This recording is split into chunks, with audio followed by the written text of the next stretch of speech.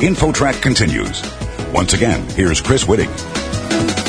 No matter whether kids are highly motivated or they lack motivation, many of them today are simply stressed out.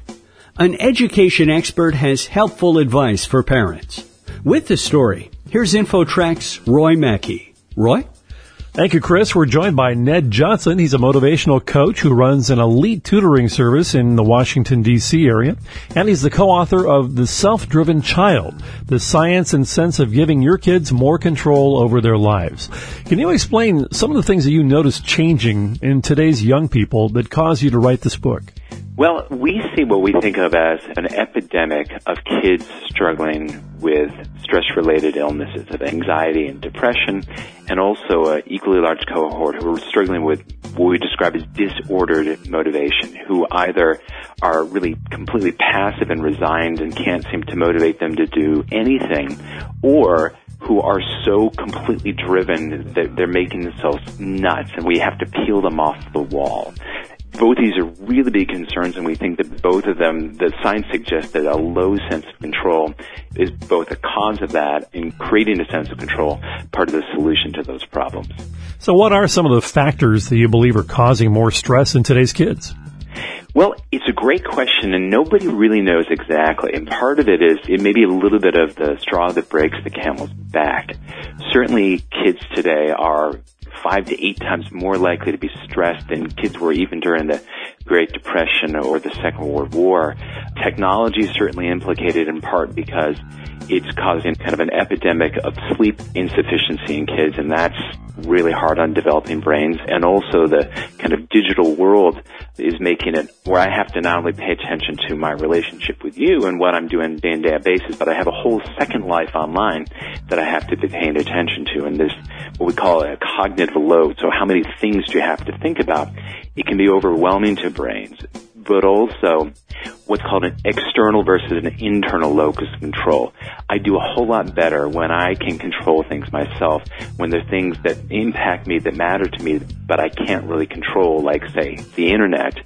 It's really, really stressful. I think many parents would certainly agree that cell phones are a factor that have not been helpful in getting teenagers motivated. A lot of kids spend hours just laying on their beds with their phones rather than doing other things.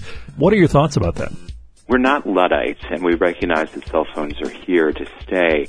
But our point is exactly yours, that there's a lot that's given up if I spend all my time with my face into a screen. I'm spending less time face-to-face with my friends or my families. I'm maybe less likely to get exercise, less likely to do extracurricular activities or hobbies that are really valuable to me. And so we're very much concerned about what's given up. And the other piece to it is what is not happening if you're constantly busy. There's some relatively new research on what's called the default mode network, and it's a whole system of parts of the brain that activate when we're not actively doing anything, when we're daydreaming, when we're meditating. And the research shows that this is all about perspective taking. I reflect on myself, I reflect on my world, I reflect on people around me, and it's how I make sense of myself and the world. And it's just really, really important work. It's a huge part of adolescence, right? I mean, every teenage angst song written is really about kids struggling with those issues. And the process of struggling is so important, but if I'm constantly with a phone and I'm never, ever bored, kids are depriving themselves of that really important work of adolescence. Ned, you note that there are different types of stress, some of it actually positive. Can you give us some examples of positive versus negative stress? If you and I wanted to play tennis, and you're really good and I'm lousy, I'm not going to be good enough to get you to even play your best tennis because I'm just not very good, right? But if I'm really good and maybe we have a friendly rivalry going, ideally you feel butterflies before that match and you really get up for that. So basically positive stress is excitement.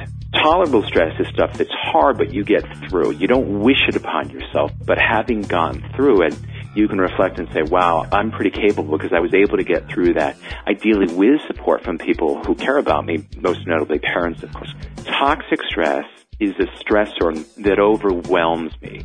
It's more than I can handle. I don't know what to do. I don't see how to get out of this. Or it's a stressor that's chronic, that never, ever ends, and I can't see the light at the end of the tunnel. And so our job as parents is to notice what's exciting and let kids do more of that. What's tolerable, and we don't take that challenge away from them. But we say, I'm here to support you. Can I help you? And then if it's something that looks overwhelming, we just step right between the kid and the stressor and say, this one's on me.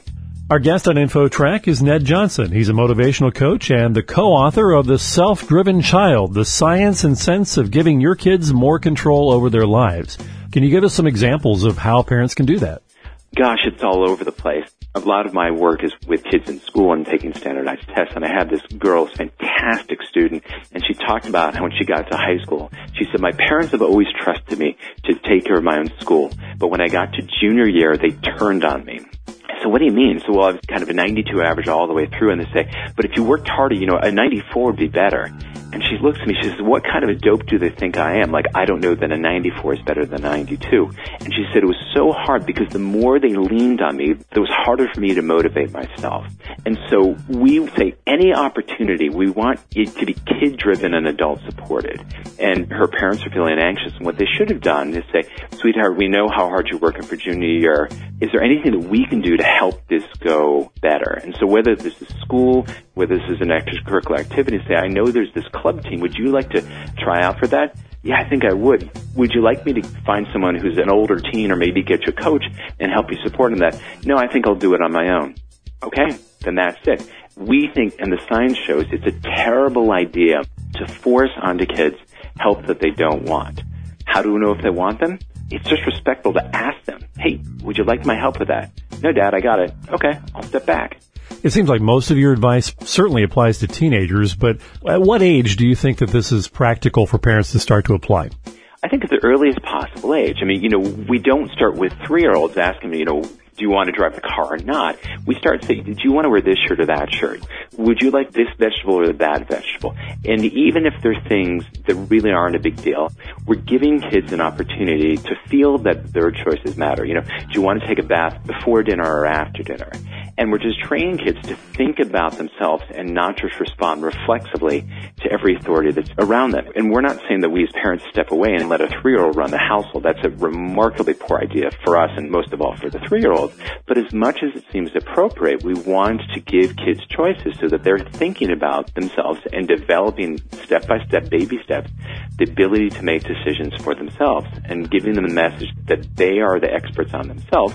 So they pay attention to what they like and what they don't like. If there's one thing that you'd like parents to take away from this book, what would it be? Put your own oxygen mask on first. Kids, when they're stressed, are looking for help. Ideally, that's mom and dad. But if my daughter comes home and she's upset about a breakup with a boyfriend or a test that went poorly, and I catastrophize over, oh my gosh, how could you do that poorly? Or what do you mean you broke up? I'm going to go get that. I'm really sidelining myself. My daughter's getting the message, oh, geez, don't go talk to Dad when something's really going poorly because he's going to totally lose it, and she's going to go and talk to other people. But the science shows that the perfect model for developing resilience in kids is that they take on these positive or these tolerable stressors as much as they can, and then they come home to a safe base where mom or dad are as non-anxious as possible. And we say, there. Hey, how can I help? And then they go, okay, I feel so much better. And then they go out and they try it again. And the stress recovers what we want. When we're helicopter parents, we constantly look for possible threats and we try to eliminate them before they even affect our kid. And because we're in the state of hypervigilance, we are like sentries. We're not relaxed. And so home is not a safe base. It's not a place where kids can relax. So if we as parents can really work to calm our own fears, we're so much more effective in helping our kids.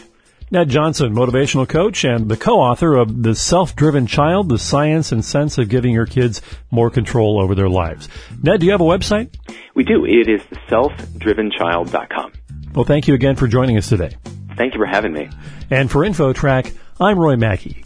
You're listening to InfoTrack, the weekly show with information you should know. A production of Syndication Networks of Chicago.